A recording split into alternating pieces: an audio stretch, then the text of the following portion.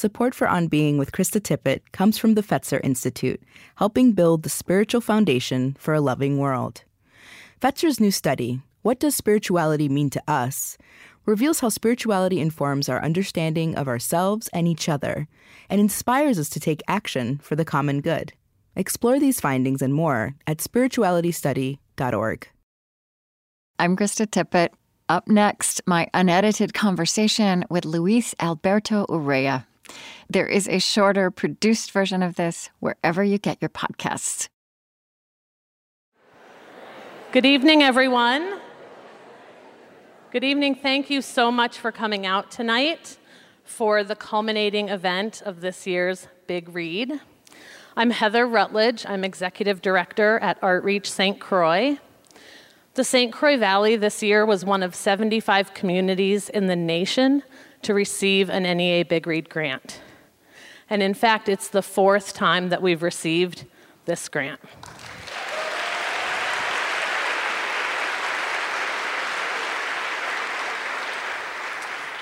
That means to date, we have brought in $59,000 federal dollars to the Valley, and we've leveraged that with local funding and with outreach staff to a total of $149,000.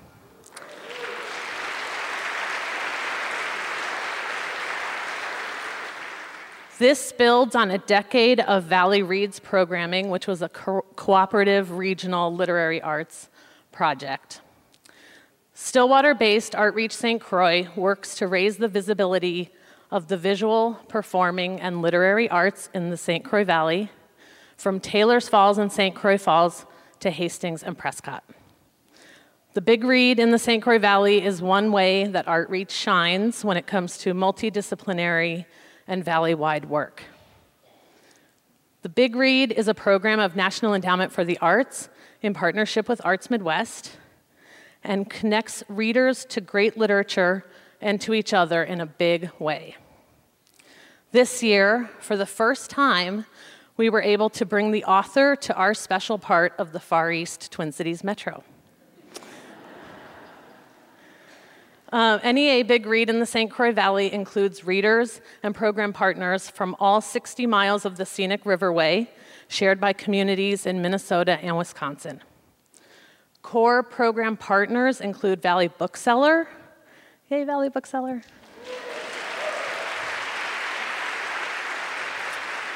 St. Croix Festival Theater, Stillwater Public Library, and yay, Stillwater Public Library. And more than 10 other library branches in our geography. Jessica Lopez-Lyman is here with a mobile screen printing cart that you may have seen, La Luchadora, and as our gift to you, there will be keepsake posters to take on your way home. There's also pre-signed books by Luis and Krista for sale by Valley Bookseller. And I want to take an opportunity to thank everybody who gave a little or a lot in support of this free program. Every extra dollar helps us support literary arts programs all over the St. Croix Valley.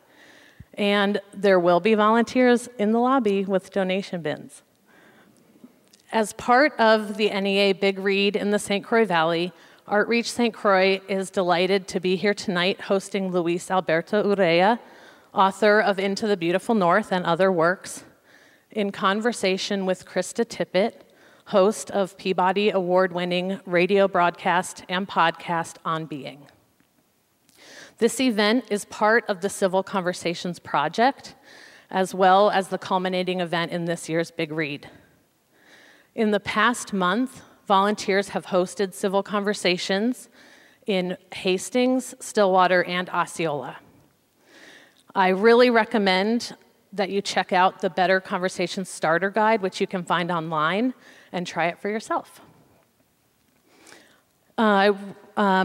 This evening's conversation is being recorded, so please turn off your cell phones.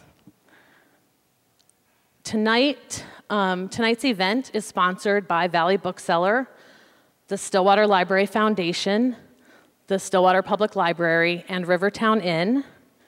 And I want to make a real thanks to all the Big Read volunteers and to the Artreach staff and board. So, I have had the great pleasure of working with a bunch of staffers from On Being over the last 6 months. And so I want to give a shout out to Lily Percy and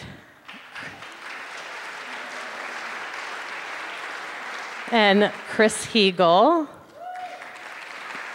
Loren Doral, and Malka Fenavesi. Now, let's get to tonight's program.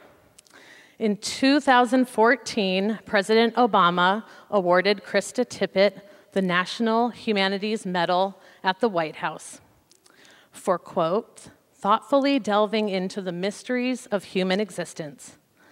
On the air and in print, Ms. Tippett avoids easy answers, embracing complexity and inviting people of every background to join her conversation about faith, ethics, and moral wisdom. Please join me in welcoming Krista Tippett and Luis Alberto Urrea.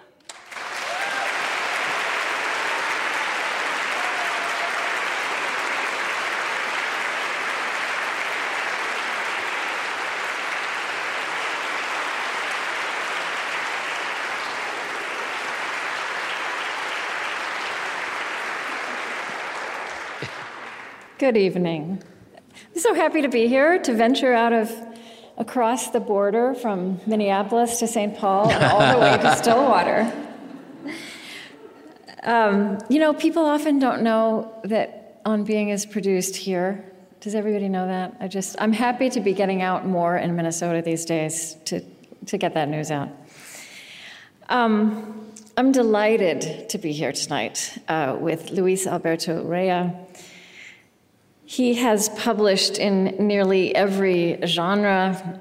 He's written nonfiction, memoir, short stories, and poetry. He's written historical novels. His historical novel, The Hummingbird's Daughter, is based on the story of his father's Aunt Teresa. Is that correct? That's that book? My great aunt, yeah. Known as the Mexican Joan of Arc.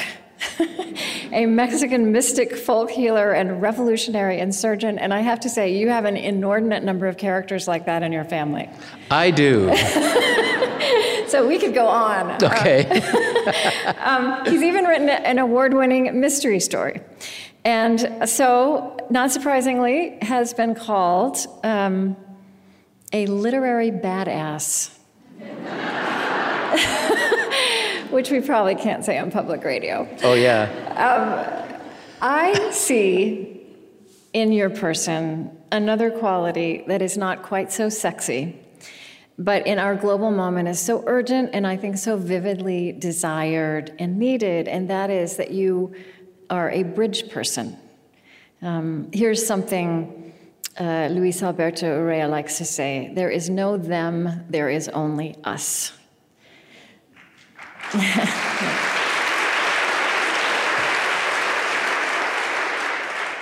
And the way that is explored and revealed through your work is not to reduce us to some kind of monolithic mass. It's not the melting pot us, but to grapple with the 21st century multiplicity of human identity. I think to imagine making a new richness of us. This is in your body, and it's in your history. You were born of a Mexican father, an American mother, but it's a lot more complicated even than that. Yes, it's wonderfully complicated. You were Luis to her, and Luis to your father. Or worse. Or worse. Pick any exasperated Spanish word if you know them. That's what he would call it.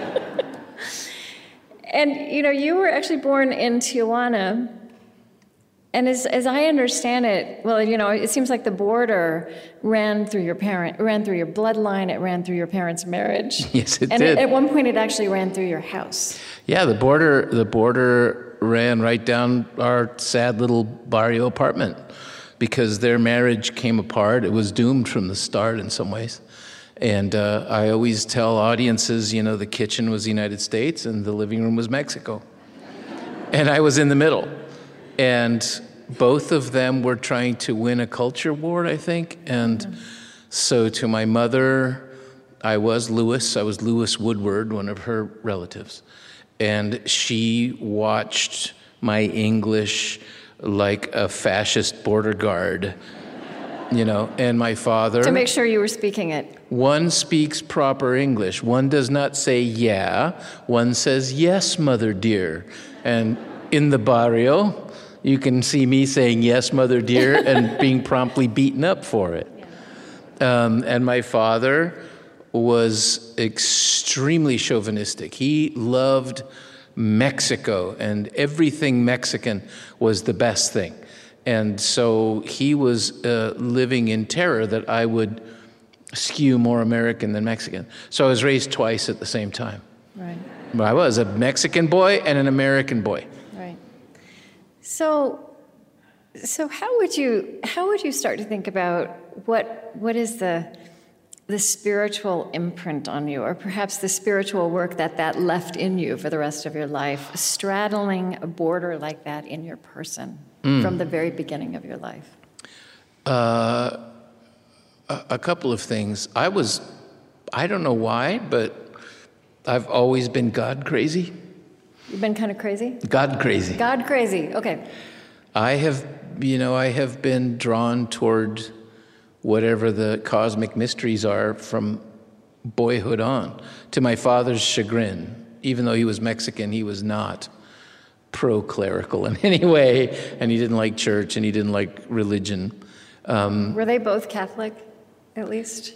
No, she was Episcopalian. Oh, my. And he was a non-Catholic Catholic. The Mexican family, you could trace some of my odd theology probably just back to our house in Tijuana. I've told this story before, but for example, people wonder why I look Irish if I'm born from Tijuana. It's not because of my mom, it's because of the Urrea family. Our grandmother was named Guadalupe Murray.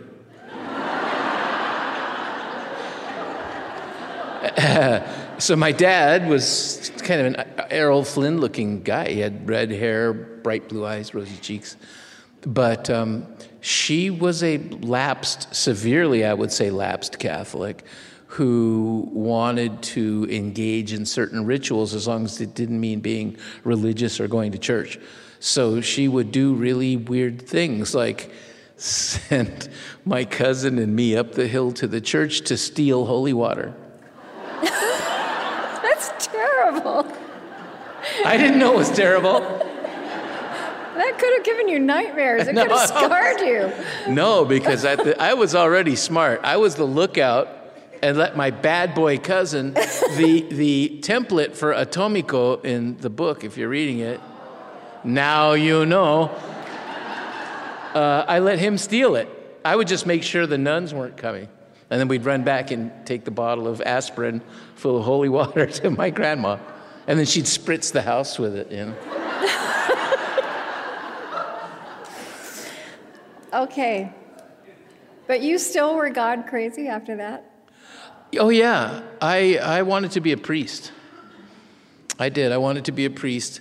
And we left Tijuana when I was quite young. There was an outbreak of tuberculosis. People were dying. Neighbors were dying. I was dying. I had tuberculosis. And so we moved to San Diego. But, we were in dire financial straits. And my father had a green card.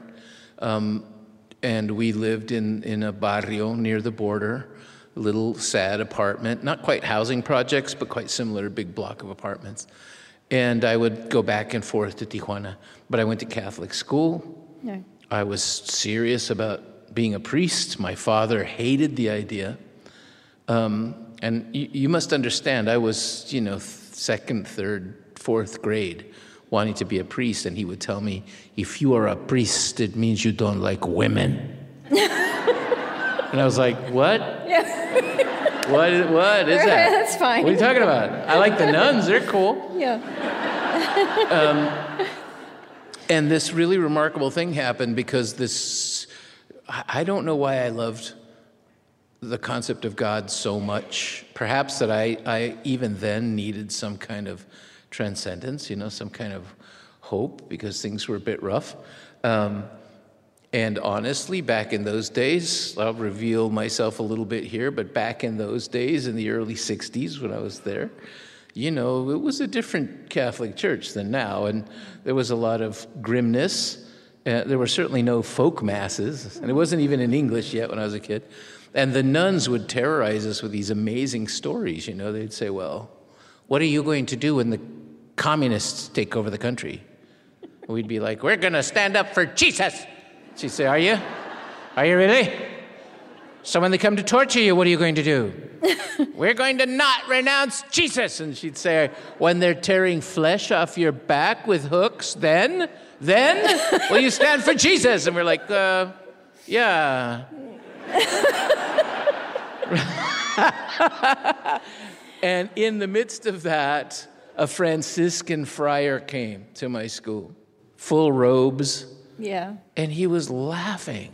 Yeah. And he was playing with the kids. And I think that was the moment when I thought, oh, that's what Jesus is about. That guy, right? And so it was an instant, in some way, cutting of the cord of all the traditional stuff and leaping into some, childish mysticism. But I've always had that moment in my heart of seeing that guy and his laughter. And I thought, oh, that's what I want God to be, right? Yeah. And so God has always felt like my companion in everything. And you've read the books. I mean, they're full of naughty bits and bad language and bad behavior, but I think you are trying to portray us, the human family, warts and all. Right. But critics often identify me as this political writer, and I say, no, I'm more interested in the soul's journey. Yeah. First, you have to admit, yes, we have a soul. A lot of people don't want to go there, but even my atheist friends read me because at least it's funny. I think the word soul is kind of coming back to it. It is coming back. People are getting there. Well, it's like I think people are realizing we can't really do without it. So we have to figure out what we mean when we say it in this world. Right, and you brought up Hummingbird's daughter. Just imagine 20 years studying with shamans and medicine people to write that book. So I've become, I used to work with Baptist missionaries. They're not sure what kind of beast I am now.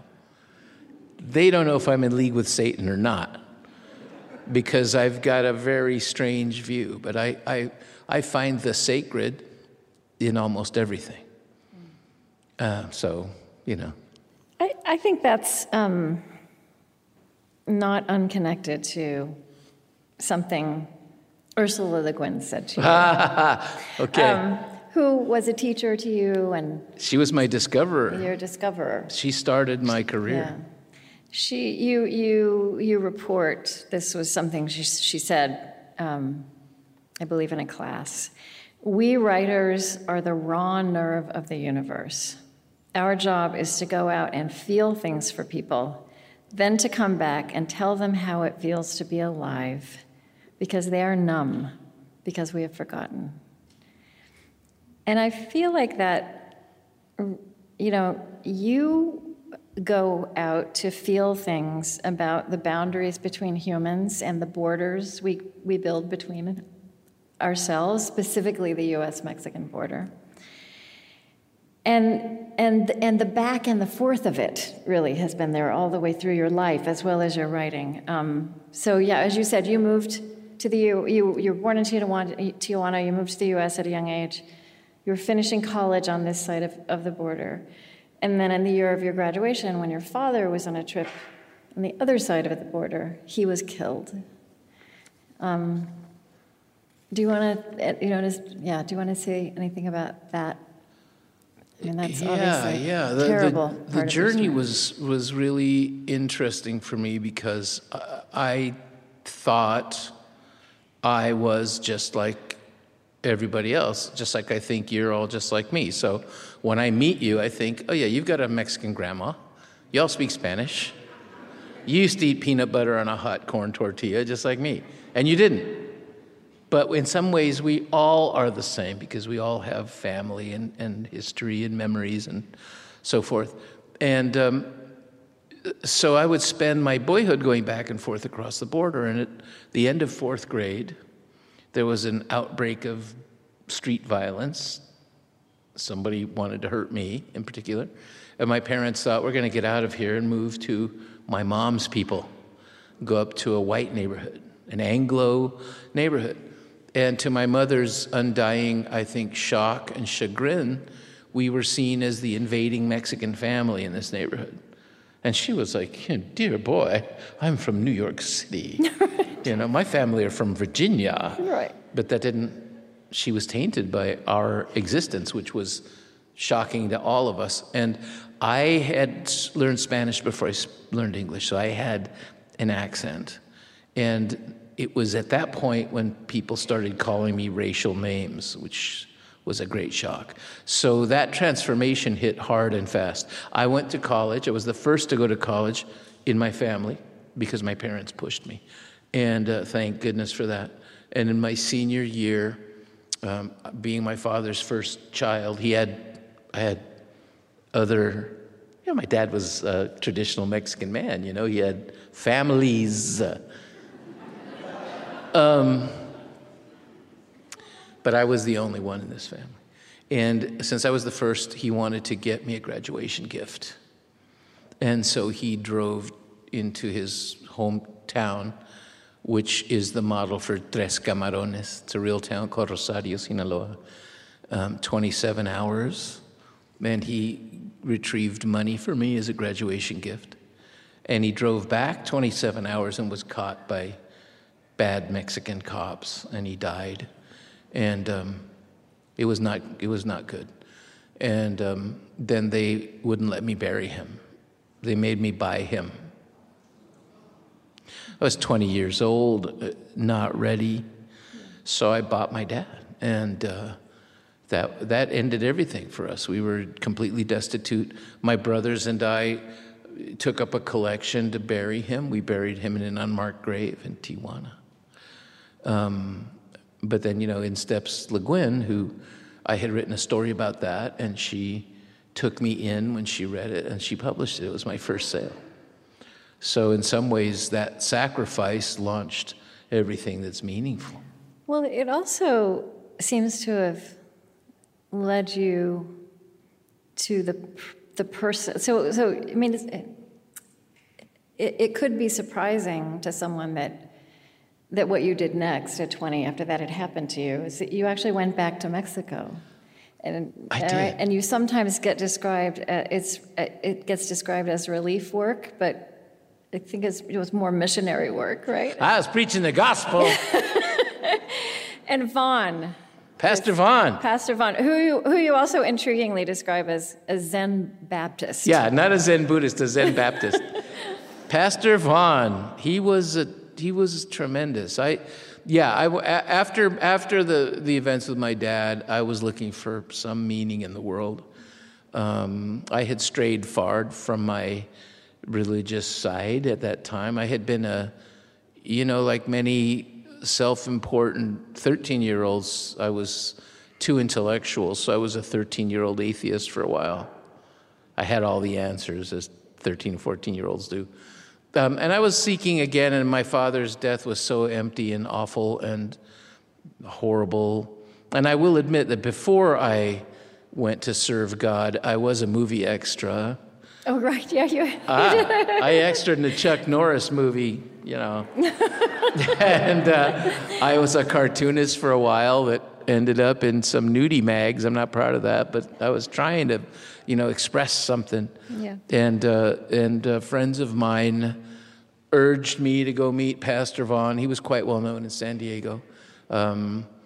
He was a superstar preacher and had a very deep voice, a resonant voice, and a big black mustache. And they said, he goes to Tijuana to feed the poor. And I was like, some Baptist gringo's not going to teach me, but I am Tijuana, man. Right. I am the terror of Tijuana. And of course I went, and he immediately took me to things I had never seen in my life. But one of the things, the first night we went, because I became his translator. So I translated every one of his Bible studies for many years, all of his preaching. But I also had to negotiate communication with everybody. And that meant seeing awful things. And it really helped me as a writer because I understood that I had the gift of speaking to people, but I had to exercise the discipline of listening to people. Because if I wasn't listening, I would tell someone the wrong thing. And I had to do medical exams with American doctors. I had to, see injured and wounded people. I had to see people buried and so forth. So those things ignited in me the desire to bear witness. Yes. And it sounds like you or I don't know, you had a clarity at some point that bearing witness for you meant writing about. Well, that's all I could do. I was a writer. I was a writer. I had started writing probably in junior high. I got really serious in high school. I was that guy in high school with a notebook. Yeah. Always. I was never without my notebooks. And I will confess, many of those were because I was trying to write great love poems to my girlfriend. But I didn't know. You'd figured out by then what girls were for. Well... Sorry, that doesn't sound right. Why you should care about girls. We'll edit that out. No, you can keep that in. They can't see me blushing on the radio. I know, yeah, you can see me. There's a story that you tell about a particular man who said he was born in a garbage dump. Spent my entire life picking trash. Why, Krista, you went in deep, didn't you? Yes. Yeah, I haven't told that in a long time. Yeah. We would rove all over Baja California, northern Baja California, into the hills, and there are a lot of orphanages and all kinds of interesting places in the backcountry. And there was a place south of the town of Tecate, where Tecate beer comes from, if you're beer drinkers. And it was called La Ladrillera, which means the brickyard, and it was a place basically of adobe mud. And people had gone there, many of them garbage pickers, and they call them paracaidistas in Mexico, parachuters, because they go squat on land. And if they can tame that land, it's like homesteaders, the government sooner or later will cave and let them keep their land. And they went there to make bricks. And we were driving probably 50, 60 miles from them, and we had CB radios, and someone called Vaughn and said, Vaughn, can you get over to La Ladrillera? There's an injured girl over there. And he said, oh, really? Yeah, what happened? She got burned. So we said, yeah, we're on our way. And what they do is they have kilns, and they pump fuel into them and light it. And she was in a nightgown, and she got ignited. 10-year-old, 11-year-old girl. And so we pulled up, and of course, Luis, let's go. It's like, no, please, not again. And we went, and she was in a little hut too short to stand up in. So and it was completely dark. We went in, bent over, and she was standing naked, burned. She couldn't put her arms down, like this, shaking. And, we immediately called these doctors with airplanes that come and save her. So the town loved Vaughn, and the women in town asked him to build a church for them. And so we were there all the time. And I was keeping my journal notes, and this gentleman was walking by, and I was writing in my notebook, and he was looking at me. He was completely covered in adobe, and he was singed and black with cinders, and he had a handkerchief tied on his head and a stick. And he came over and he said, Oye, what are you doing? I said, I'm writing in my journal. He said, that's good. What's a journal? I said, it's like a diary. Oh, yeah? What's a diary? I said, look, it's a blank book and you write stuff. And he said, write what? And I said, what I see, what I'm doing, keeping a record. And he said, you're writing about this place? And I said, yeah. And he said, you're writing about these people? I said, yeah. And he said, you're writing about me? And I said, probably will. And he looked at me. I've described it elsewhere as that moment when you're around somebody and you don't know if they're going to hug you or hit you. Perhaps if you're out drinking or something, and that person smiles a little and leans back, and I thought, uh-oh, what's... And he came back and he said that, what you said, he said, that's good. That's good. Write it down. Write about me. He said, because I was born in the trash. I spent my life picking trash. When I die, they're going to bury me in the trash. He said, you tell them I was here. I was like, wow, yes. Callow youth, I didn't quite understand, I don't think, the depth of what he had said to me. Yeah. But it resonated forever. Yeah. And I think it's important also right here to point out that you write about the fullness of what it is to be Mexican. Well, yeah, right? We rule. And it's not all poverty, and it's also, as you say, it's not like everybody in Mexico is dying to get to the U.S., which is a narrative that's very strong at the moment. So you draw out these layers of complexity, which also includes beauty and whimsy and all the things that happen in life. And I mean, one of the things you write about very convincingly, you don't just write about it, you live it convincingly. You say Mexico is the true melting pot. Like, you live and breathe. You are the living, breathing embodiment of that. Yeah, look at us. We have Apaches in our family, Yaqui, indigenous people. Of course, the Murrays, We have Chinese. My kin. Huh? That's where you and I, our lines cross. Oh, really? Well, yeah. Yeah. We're cousins. We're cousins, yeah. Yeah, and Urrea is not a Mexican name, it's Basque. So my grandfather was Basque, and in Basque it means golden man, man of gold. So in other words, Bubba looking once again. And then we have Chinese Urreas, the Wang family, Wang Urreas. And recently I met a bunch of Samoans, so I thought, it's my Samoan cousins. How cool is that? And it goes all the way back to the Visigoth invaders of Iberia. Well, when I was researching Hummingbird's Daughter, my family has always been really thrilled that in Don Quixote mentioned the Urrea family. And he says, I am not a powerful man like the Urreas of Galicia. And so we've been going out to lunch on that for about 500 years. And I started looking it up, and there was a really old, at Widener Library at Harvard, there's a really old English annotated edition. When I was going into the annotations about the Urrea name, the Urrea family, they traced it back, and they said that, very interestingly, the Urrea blondness seems to be due to Visigoths who invaded Spain and essentially made unwelcome genetic deposits. And so when I started researching the region my family's from, originally it's a village named Urrea, and it was under the Visigoth king named Urias, spelled almost exactly the same.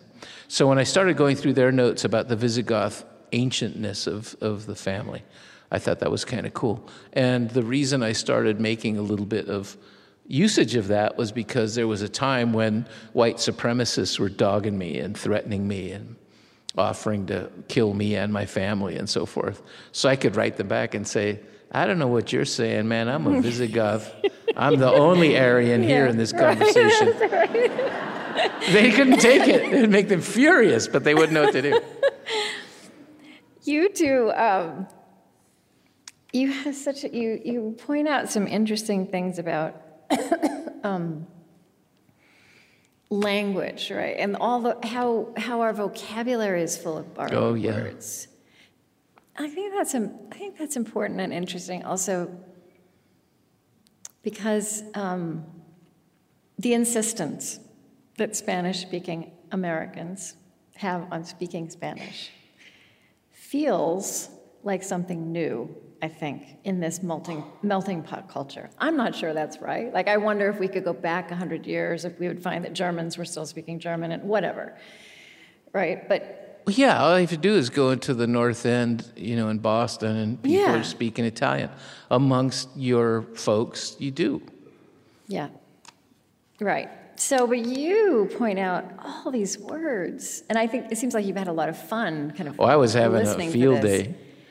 All the words borrowed from Spanish, like, well, coyote, marijuana, there's a good one. Who's gal? Stampede. Who's gal? Calaboose. Key, as in Florida Keys, Florida. I mean, bonanza, bronco, all these words, beef jerky, vanilla, chocolate. Rodeo. Here's something, where do you say? You also say English. It's made up of all these untidy words, man. Have you noticed? Native American, skunk, German, waltz, Danish, twerp, Latin, adolescent, Scottish, feckless, on and on. It's a glorious wreck, a good old Viking word, that. Glorious, Vikings. I say, in all its shambling, mutable beauty. People daily speak a quiltwork of words, and continents and nations and tribes and even enemies dance all over your mouth when you speak.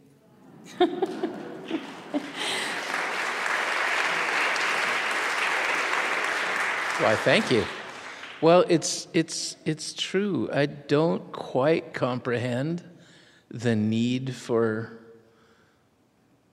insult, the need for paranoia and aggression, and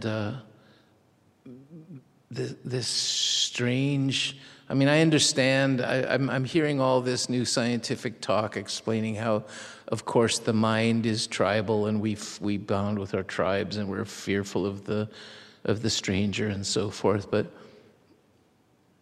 there's a particular tide of it in the United States. Mm-hmm. And it's been here for an awfully long time. And I think I got a bit politicized when people started, well, I did when I was a kid, when they started calling me greaser, wetback, taco bender, beaner, all this stuff, which was a shock to me, and started telling me that everything bad was Mexican, everything filthy. Because honestly, until 5th grade, everyone I revered was Mexican. And all of a sudden in 5th grade, you're told they're all scum, invaders. I thought, what? It's no accident to me that in 5th grade, I lost my Mexican accent and started speaking like my mother. Yeah. I didn't mean to, but I wasn't, I was in full-on survival mode because I didn't understand what had just happened. And I think that bafflement sticks with me to this day, and I don't understand.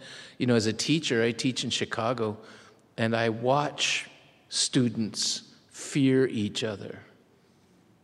I come into a class, and African-American students are on one side, and white students are on the other side. Or I come into a class, and there'll be 2 young ladies with a hijab, mm-hmm. and no one will sit near them. Mm-hmm. There's an empty arc of seats around them. And so I'm always trying to find ways to stop these things, because it only takes this much, I think, for us to see each other, know each other, and then love each other. And that's what's so dangerous. That's very dangerous. So one of my writing rules with my students, which I use all the time, and it's why the books are so comedic in places, is I always tell the students that laughter is the virus that infects you with humanity. And if you sit with somebody and laugh, not at them, but laugh with them wholeheartedly, how in the world can you get up from that table and say, psh, those people? You can't. And if you've laughed with them, you're going to cry with them too. That laughter is a very dangerous portal for humanity. And with the young ladies in the hijabs, and they're always my best students. They're brilliant young women. So they're smart. They know exactly what I'm doing. We get to class, and I begin class every morning saying Assalamu alaikum to them. And they're like, alaikum assalam. And then I ask them, how's your dad? Oh, God, he is so funny. You wouldn't believe what my dad just did. And other students are thinking, her dad is some horrible woman-hating monster, right? Mm-hmm. And they start looking at him. Mm-hmm. Or you say, did you see that new Avengers movie? Oh, Loki's so hot. Yeah. Or how's your boyfriend? Just human convo. Yeah. And then sooner or later, students start sitting and, it's just a question of communication. I think that communication is dangerous. Mm-hmm. I think that, when dictators happen, they go after poets and writers very fast. Yeah. I mean, we are learning these things about our brain and how they really are trying to help us, right? They're trying to help us because the complexity of reality is overwhelming. Yes, yeah.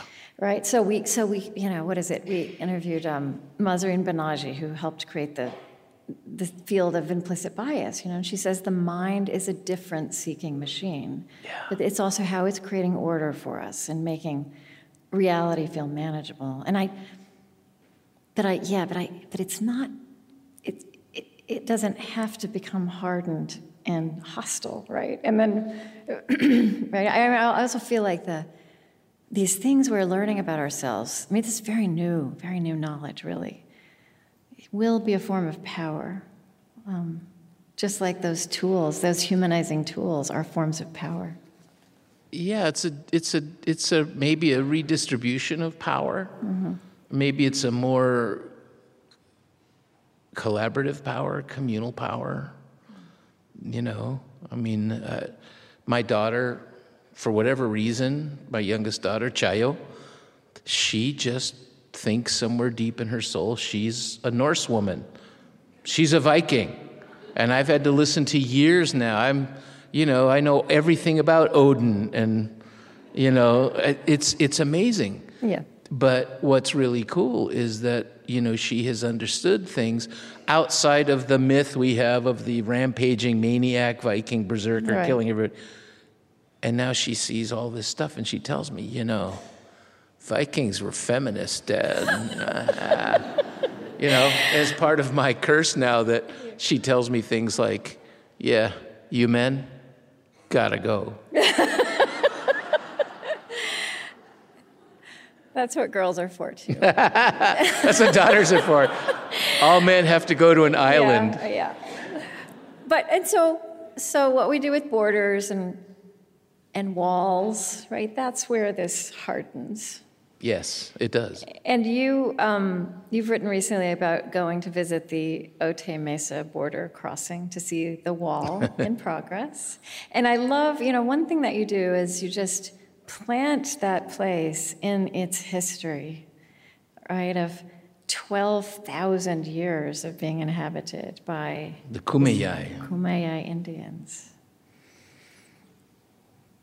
That also softens something, seeing that sweep of time. And yeah,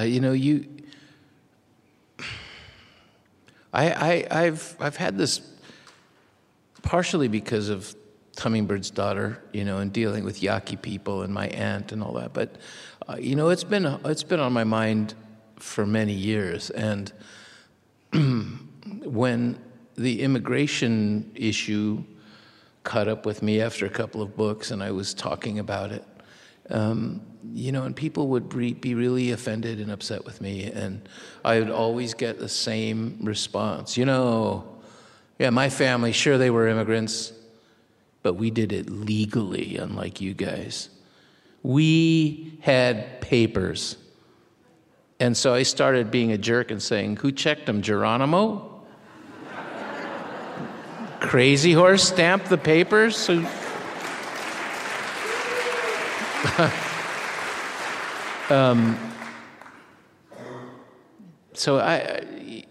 it's ridiculous and in some ways a folly to say, can't we all just get along? Yeah. But it is the truest thing that I don't understand why we can't. And part of it, I have to say, just so, in my new novel, for the first time, I'm feeling very mature right now because for the first time in my writing career, I've made the hero a Republican. Just to show everybody that I can, like your mother. My mom was a serious Republican. Yeah. So I just wanted people to know, hey, and I was telling everybody, you're Richard Painter here. I said, it's going to be the first, if he runs for president, it'll be my first Republican vote. And now he's come over to the Democratic Party. I don't know. I wanted to show people I'd grown up. But if we can talk to each other again. I feel like our family is scattering worse and worse, and we need to be able to talk with each other. We need to be able to enjoy each other's point of view, even if we don't agree with it. And, I think I am certainly in the world of so much grievance that I have Facebook friends who have the Make America Great Again hat. They love Mr. Trump. And when they say something, people attack them. How dare you say that to Luis? And I said, wait, don't you have your own page? Because if I didn't like those guys, I would unfriend them. They're my friends. And we have fun sometimes attacking each other. Just, because we can laugh, I hope. We can talk, I hope. And when we can't, we are in serious trouble. And we've seen what the world is like over and over again when you must be silent. It's not good. Mm-hmm. And I feel like one thing you do, as much in your fiction as in your nonfiction, and certainly in Into the Beautiful North, but is like you work with the idea of a border or a wall, not in fact as a hard and fast thing, as a liminal space, as a liminal zone. It is a liminal space. Right. Yeah, absolutely. But that is just to think about it that way opens up a lot of imagination. And I think liminal space is where all writers go. Jane Hirschfield has some beautiful stuff about being in liminal space. That place of crossing, that place of pressure of two things meeting. That's a rich. That's where the plankton wells up, and the currents meet. Yeah. And you can choose to see it in different ways. Right. And either the border is a hideous, festering scar of oppression, horror, and violence, or it's a fraternal space where two cultures meet and can exchange. Mm-hmm. And honestly, particularly before the narco wars, there was and there still are bastions of friendship along the border. And all you have to do is go to places near Nogales or Yuma where kids on the Mexican side and kids on the American side play volleyball over the wall with each other. Yeah, and see, we don't hear these stories. No, you don't. And I recently did a ballet. I didn't. I read poems while they danced. I'm imagining it. No, me in a tutu. Nah. Nah. But I narrated this ballet. It was the 100th anniversary of a Stravinsky piece, which included a Faustian journey through a wasteland where the man trying to get to safety has to make a deal with the devil, essentially. And the composer / conductor who was reviving the ballet thought that my work was appropriate for this era. That was 100 years ago. This time it's people dying in the desert making that terrible deal to survive. But what he did, his other piece, his name is Stephen Schick. Oh, yes. He's brilliant. Mm-hmm. I keep saying this guy's... So he did a concert on the land where the wall is being built, Yes, he did. Right? Yeah, he went 3 miles down the road, the dirt road, and he set up American musicians on one side of the wall and Mexican musicians on the other side of the wall. They couldn't see each other. But he conducted, and the Mexicans could watch the video of him conducting. And each side had 300 people watching. And they did a concerto together to prove that those walls, you can't stop art, you can't stop human touch or communication. It flew over the wall.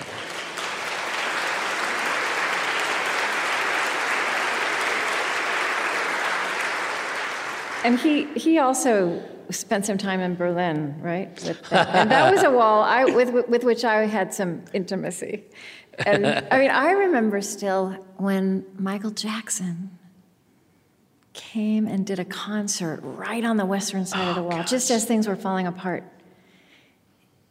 But the concert goers gathered right on the eastern side. It was exactly that. That couldn't. But you ask And I'm pretty fascinated with wall. Like have you been to the wall in Belfast?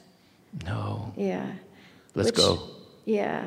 Well, see, that one is interesting too because that one is almost just like a safety blanket right now. Like it's still there, even though it's no longer true that you will almost certainly be killed if you're the wrong person going into the wrong neighborhood across the wall. But one thing you point out is, so in Berlin, on the western side, the wall was painted and raucous and alive and rebellious. On the western side, where people were free. In Mexico, what do you say? In Mexico, it's the Mexican reverse. side. It's the reverse side. Well, it was thank God for Stephen Schick. I stole it when he was telling me it because it was the perfect wrap up for that piece for the Times. That when he went across the other side, he said, the Mexican side, the entire fence is an art gallery covered with paintings, sculptures, graffiti. There are ice cream men and taco stands, and there are mariachis, and there are lovers, and there are people dancing and strolling. The American side, steel, trucks, dogs, helicopters, guns. No art, no graffiti. No nothing. Yeah. And he said, I suddenly realized that was the Soviet side in Berlin. Yeah, it was. And I think you said who was free and who was a prisoner. Yeah. What exactly is that wall for then? Yeah. And so, I want to read something that you wrote about. Here's another thing you said about a border. Border is an imposed metaphor on a family. You said the border. You were talking about specifically that region. The border remains a fluid, mutating, stubbornly troubling, enthusiastically lethal region. Perhaps it's not a region at all.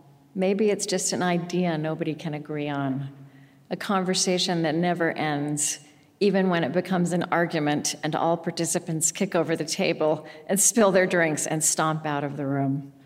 You say, I was born there.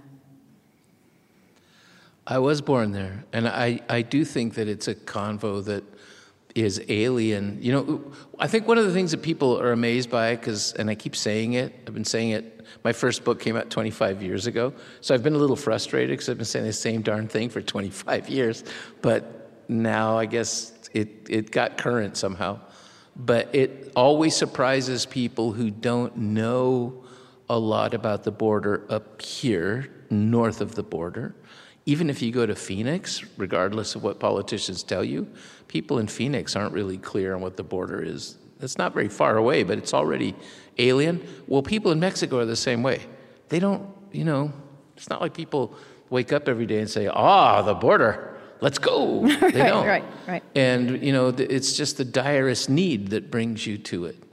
And it's a different world. And an example of that was, I got to go to Mexico City in the late 90s, and I was interviewed by La Jornada, great Mexican newspaper, and they were asking me about myself. And I thought, like you said, the border ran down your kitchen. I thought, I'm going to get them now. And I said, in a certain way, the border fence goes right down the middle of my heart. Yeah. My heart is bisected by barbed wire. And the reporter said, that's great.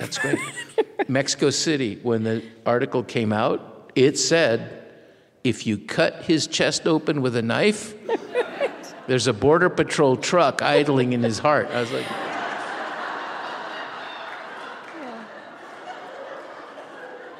I was truly lost in translation. Yeah.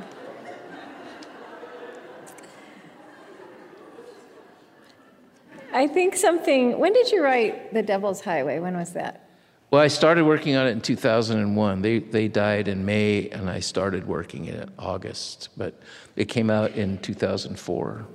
So that is a story, because to me also, I see that you, as much as you've been thinking about this, not just for 25 years, but since 1955, you've also had a journey in just going farther and farther into the layers of complexity. And one of the things that struck me about this, I mean, this book is, and this is really as much reportage, I think, as it's narrative nonfiction. Mm-hmm.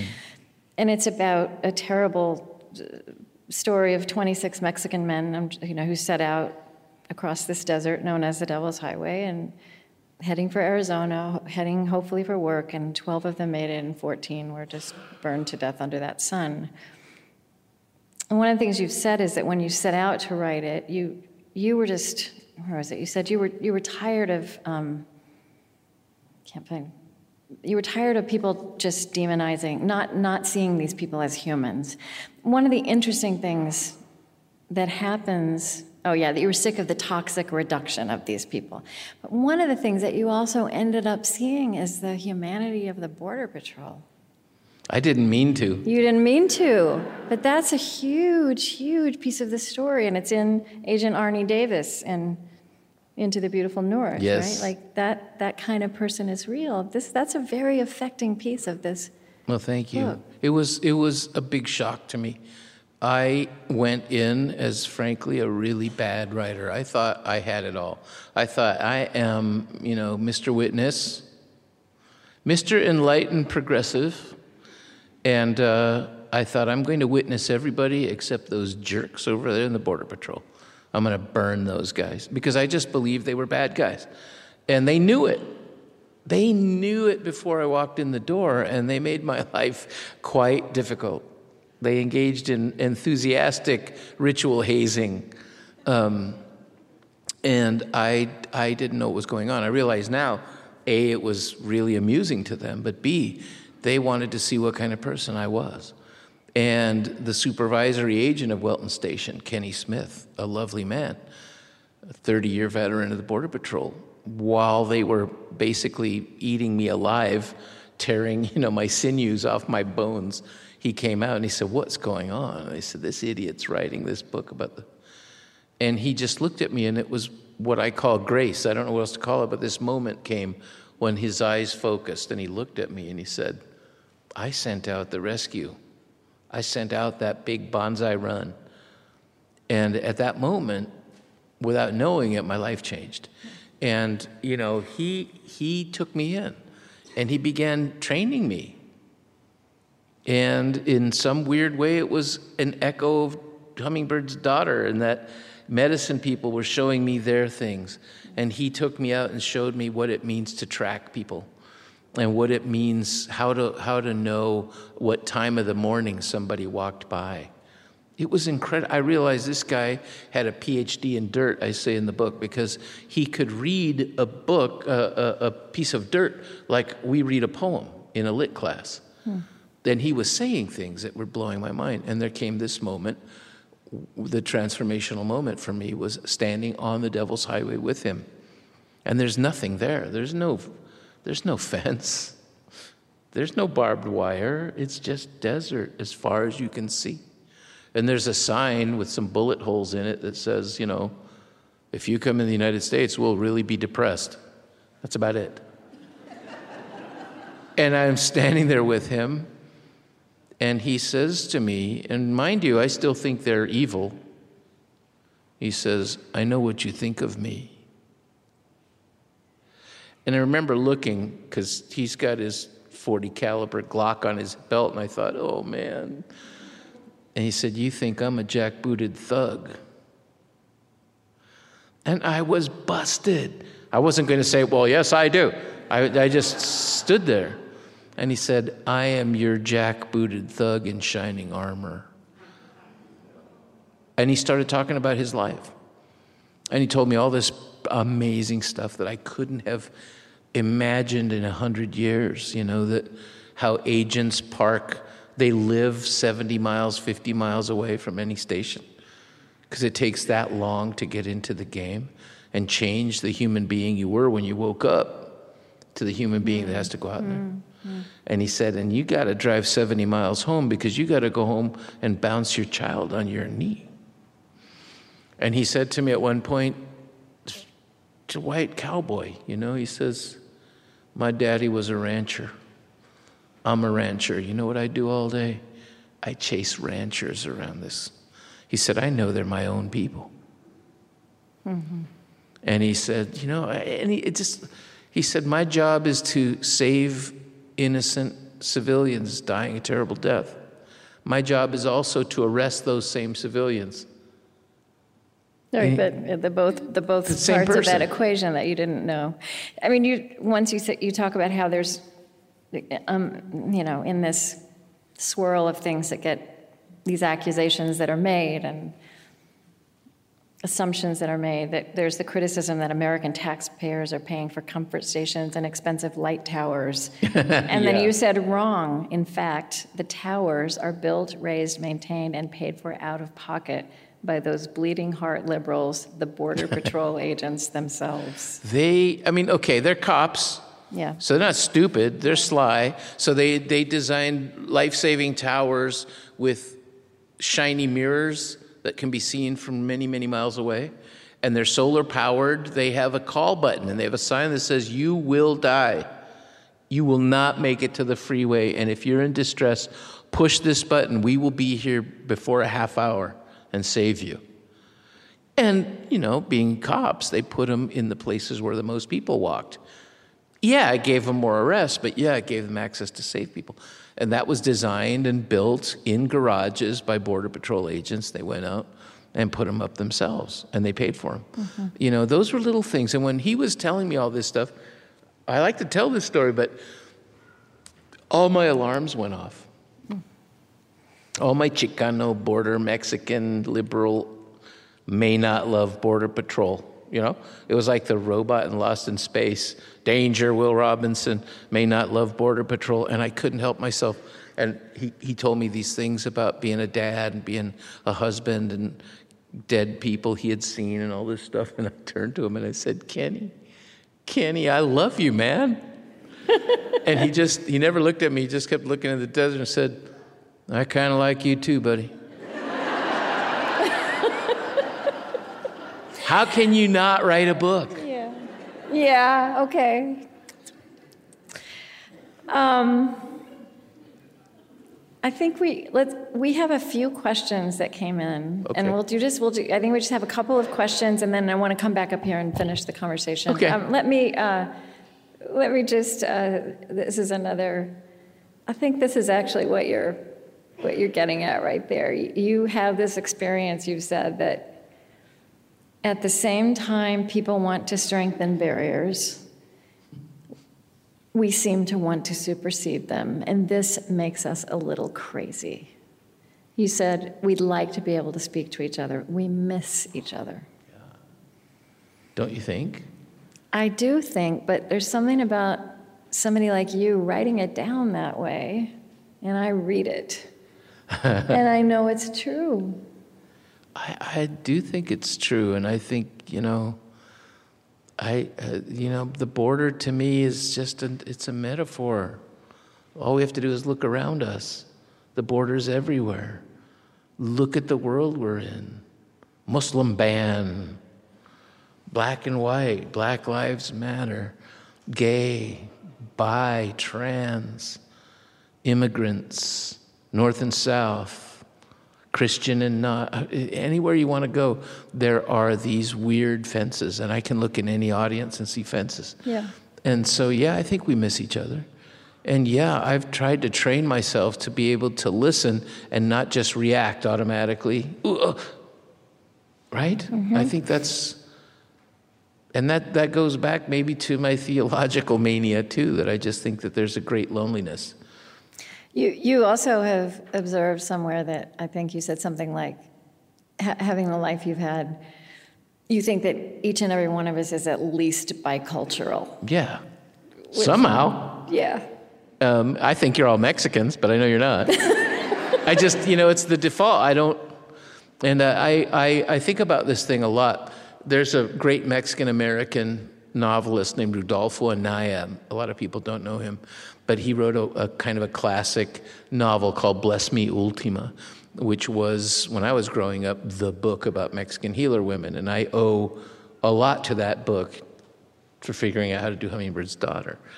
But when I was a kid, he told me this amazing thing. He said, if in your writing can make your Tijuana grandmother the grandmother of a reader in Iowa or Nebraska, he said, you have committed the strongest religious and political act in the world. And I've always kept that as one of my prime writing rules. And that's what I'm thinking about, that we can, if we can talk to each other without agendas, I'm not trying to convert anybody, I'm just telling you how I feel, I think people will listen. Mm-hmm. The acid test is if you have to talk to kids. I have to talk to kids because the NEA all the time. And kids will shut you out like that if they sense any kind of a come on or, I'm going to get you to vote a certain way or accept the Lord or whatever I want you to do. I just tell you my story. They know if you're telling the truth. And that means a lot to me. So I'm trying to be as willing to listen to people as I am to sort of blab at them. Mm-hmm. And there's a lot of wisdom that can be had from both sides of the aisle if we're willing to listen to it. And I admit, most of the time I'm like, are you kidding me? I'm watching MSNBC every night saying, are you kidding me? But I'm still willing to listen. Yeah. Okay, let's have a couple questions. All right, we just have 3 questions we'll go through. Okay. And by the way, this is my new quote, you can't stop art. You can't stop art. Thanks for saying that. I've quoted you. How do we create empathy and love to replace fear and hatred? Ooh.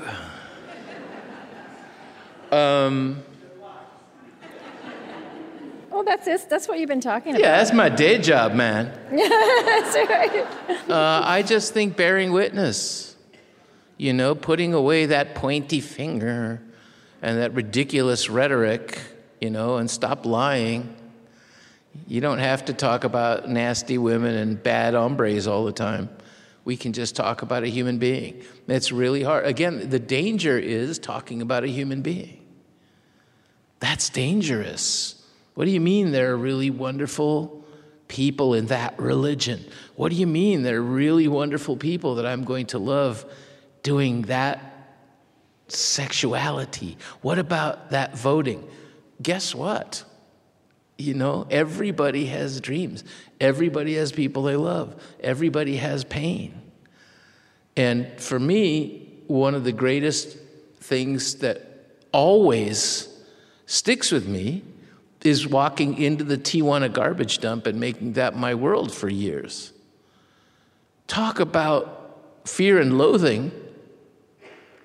I still remember one of the women in the garbage dump hugging me. There was a bunch of missionaries, and she's all hugged up on me, and, oh, Luis. And she said, you know why I love Luis? And they're like, why? He's not afraid of us. And I was like, oh, yeah, man. She said, he doesn't care if I have lice. I was like, whoa.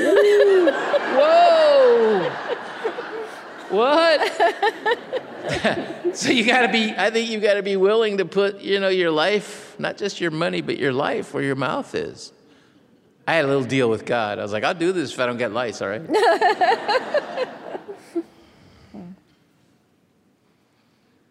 Which of the characters in Into the Beautiful North grew on you the most while you were writing the book? Well, most of the characters are based on real people. So Aunt Irma, it was my Aunt Irma. My Aunt Irma was Mexico's women's bowling champion. It's true. And Aunt Irma, in some ways, kicked this book off because she's the one who was obsessed with Yul Brynner. And she thought Yul Brynner was the world's best Mexican movie star. And I just want to say about my Aunt Irma that she died at 95 while bowling. Come on, that's a good way to go. I'll just make this really quick. Tacho, the young gay man, is an homenaje, a sort of a tip of the hat, to a young man from my father's hometown, Rosario, which became Tres Camarones, named Tacho. And Tacho was the only out gay kid in the 70s when I was a kid. And he stared down all the scary cowboys by being brave and fierce out in the street. And my family, because they thought I was a weird hippie, didn't want me to meet Tacho. They felt like if the hippie meets Tacho, something bad's going to happen. You know? But I finally met him in 1980, and we became pals. Anyway, when the Spanish version came, my cousins took him the book. And then there was this long silence, and I said, "What did he say?" And they said, "He's become insufferable, man." He carries it around. Yeah, I told you I was special.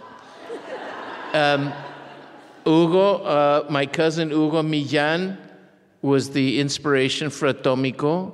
Hugo Millán was their super macho cousin, right? Talk like this all the time. 7 years old, he talked like this. And he was the one who decided he was going to be Tijuana's first samurai warrior. And Nayeli, we don't have time for it, but Nayeli was a girl that I knew from the Tijuana garbage dump. I've known her since she was born. And I wrote the entire book. She didn't have that adventure, but I wrote the entire book as an homenaje to her. We did a This American Life episode. You can hear it on the archives called Trash. And a very short version, This American Life hosted her to a seafood dinner. She'd never eaten seafood. What an anaphylactic shock. Was dying in my arms. And we got her to a clinic in Mexico, and they refused to treat her. They said, "Not her, she's an Indian." Yeah, so the reporter had his microphone, and he said, "You going to tell us and the listening public of all the United States and Latin America, especially Mexico, that you're going to let this child die because you're a racist?" And he's like, "No." So he saved her, but we had to take her back to the garbage dump. And so we were weeping, and I was holding her, and it was years ago. I had a couple of books, but nothing huge. And I promised her one day I'm going to make it, and I'm going to make you the hero of a novel, and then I'm going to give you some of the money. So that's how Nayeli happened, and that's why the book happened.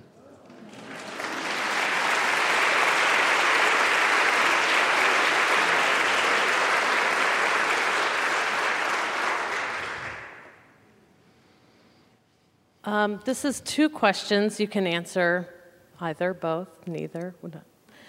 What is the hardest thing about non-Latino audiences? When presenting your work way up north, what must you do differently compared to Los Angeles, San Antonio, or even Chicago? Not a doggone thing. It's absolutely wonderful. There's nothing, I mean, sure, in San Antonio we speak Spanish more, but other than that, no. People, these are readers. People are readers, and they want to know things, or they wouldn't be reading. So no, I feel we have this phrase in Spanish, en familia. You're in your family everywhere I go because people are kind. So.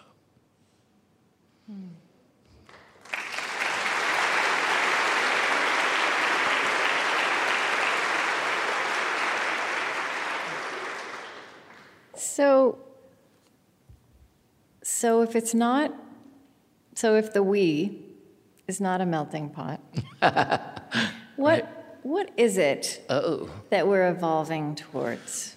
I know Richard Rodriguez talks about the browning of America. Oh, I hate that. You hate that. I kind of thought you would. So I don't think so. It doesn't have to be that, because in a way that's another way of talking about the melting pot. We'll just eventually all look alike. So it won't matter. It fed into a negative narrative. It sounds like some kind of stain in your laundry. Yeah. The browning of America. Okay, so we'll leave him outside. Okay. So just pretend like I didn't mention him. No, that's good. What are we evolving into? What would your hope be? Your dream that we're evolving into? Oh gosh, Star Trek. We're going to have a culture perhaps where there's a kind of federation of planets, right? What's wrong? What is wrong with,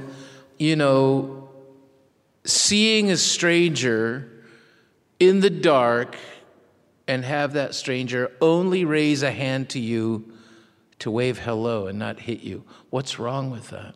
So that, to me, my family, my naming my daughter Rosario Teresa doesn't take away from your child named Biff or Sally. It doesn't harm anyone. And it seems so simple to me and enjoyable to be able to appreciate someone else's culture or music, or cuisine, or even to listen about their religion and say, that's very interesting. I like that. So we evolve into just enjoying each other more. Well, wouldn't that be nice? Yeah. I think it sure would. Yeah. Except maybe in sports, right? We won't. We can still hate each other. Yes. Oh, absolutely. Okay. All right. This is completely self-indulgent. But when you were in that one of those pages in the book review of the Times recently, and talking about books you like, and you said you really like hard-boiled mystery novels, and I do too. You do? And I can't, and it's hard for me to explain that. I knew I liked you. I knew I liked you. But one thing I say is I want a world without murder, but not without murder mysteries. Oh, exactly. Oh, yeah. So. Yeah, absolutely. So what is that, though? I think, what is that we also, as humans, as creatures, we can be against this, and yet somehow we have to grapple. Or I don't know. What is it? It's maybe an unanswerable question. I think deep down in my heart, I wish I was Jack Reacher and could just kick open a door and shoot all the bad guys. Maybe. I don't know. It's the old Whitman line of, I contain multitudes. Yeah. There are all sorts of sides to me. And I think that detective genre is fascinating for a lot of reasons. My wife is very much more literary in her tastes than sometimes I am. And we'll be lying in bed and I'm reading the new Lee Child or James Lee Burke. I'll buy any James Lee Burke on site. And she's reading some incredibly turgid thing about a melancholy Russian thinking about, I don't know what. And she will say to me, so, has the tragic alcoholic detective met the wistful yet large-breasted woman in trouble yet? And I take umbrage. I'm like, no. Are you kidding? It's not that kind of book. And then at about page 110, I'll say, yeah, he just met her, yeah. I can't, it's a formula. I think it's like watching really good TV, maybe. Yeah, right. And those archetypes are fascinating because they really go back all the way to Knights. Right. As Raymond Chandler pointed out so long ago. Plus, they're just cool, man. Yeah. They're cool books. Yeah. Okay. This is a beautiful book of poetry. Thank you. The Tijuana Book of the Dead. Thank you. And actually, the first poem in here is called "You Who Seek Grace from a Distracted God," and it's way too long to read. But I'm so intrigued by where it ends, and I even wondered, maybe if you would just want to read like just this page, but I want to know about all these I love yous. Would you just read that and then talk to me about where that goes? What's happening there? Well, the first line of the first poem is "You who seek grace from a distracted God," and the last line of the last poem is "You are not forgotten." Hence, in my mind, this is the world's longest sentence. Okay. And it's all about God, or about our yearning. And so this is a poem that was inspired by anti-immigrant rhetoric. And I talk about the fat Pharisee on the radio spitting blood clots on the heads of these children. I'm not naming any names, but...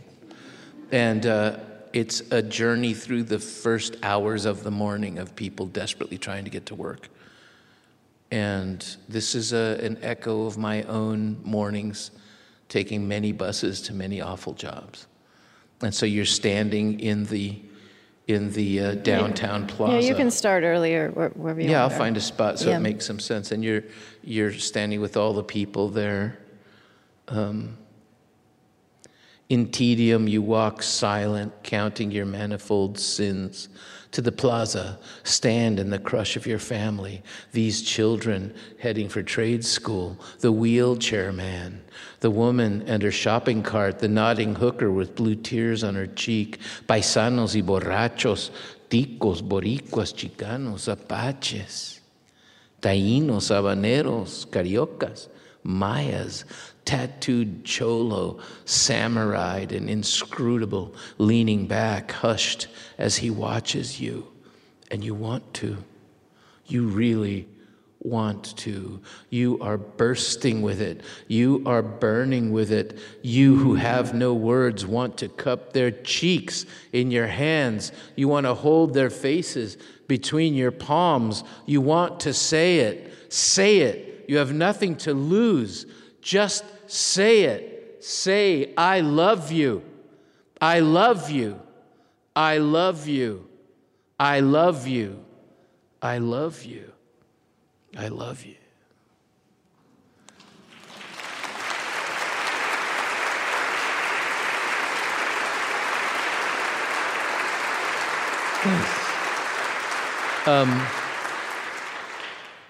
Partially, it's really hard to say I love you a lot to people, I think. Certainly to an audience. Interestingly, it's funny you choose that because that's how they started the ballet. They made me say this to all these strangers. Really? Yeah. And often, if I'm feeling really dramatic, I will gesture to each part of the audience when I do it because I want it to be sort of a pagan benediction in a way, you know. But yeah, you want to say it. We all want to say it, but we can't. And I deal with so many kids who can't tell their story, and they don't think anybody loves them. They think nobody cares. They think everybody hates them. They're waiting to be thrown out of the country or their mothers to vanish. So part of it is talking to people who need to say it more. Part of it is talking to myself to say, don't be a coward. Tell people you love them. And part of it is I'm often talking to 600 kids, not you adults, and I'm telling them I love you. I love you all. Because somebody's got to, you know? You've got to. I mean, if I could have a radio show, I would just read them a story every night and tell them I love them.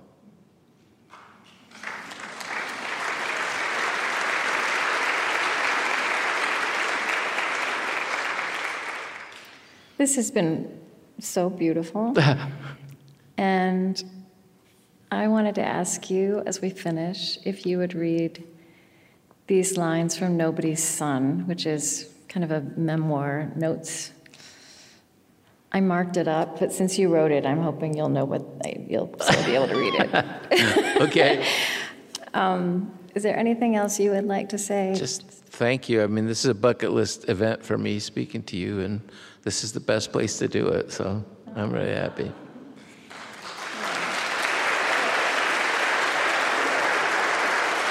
Okay.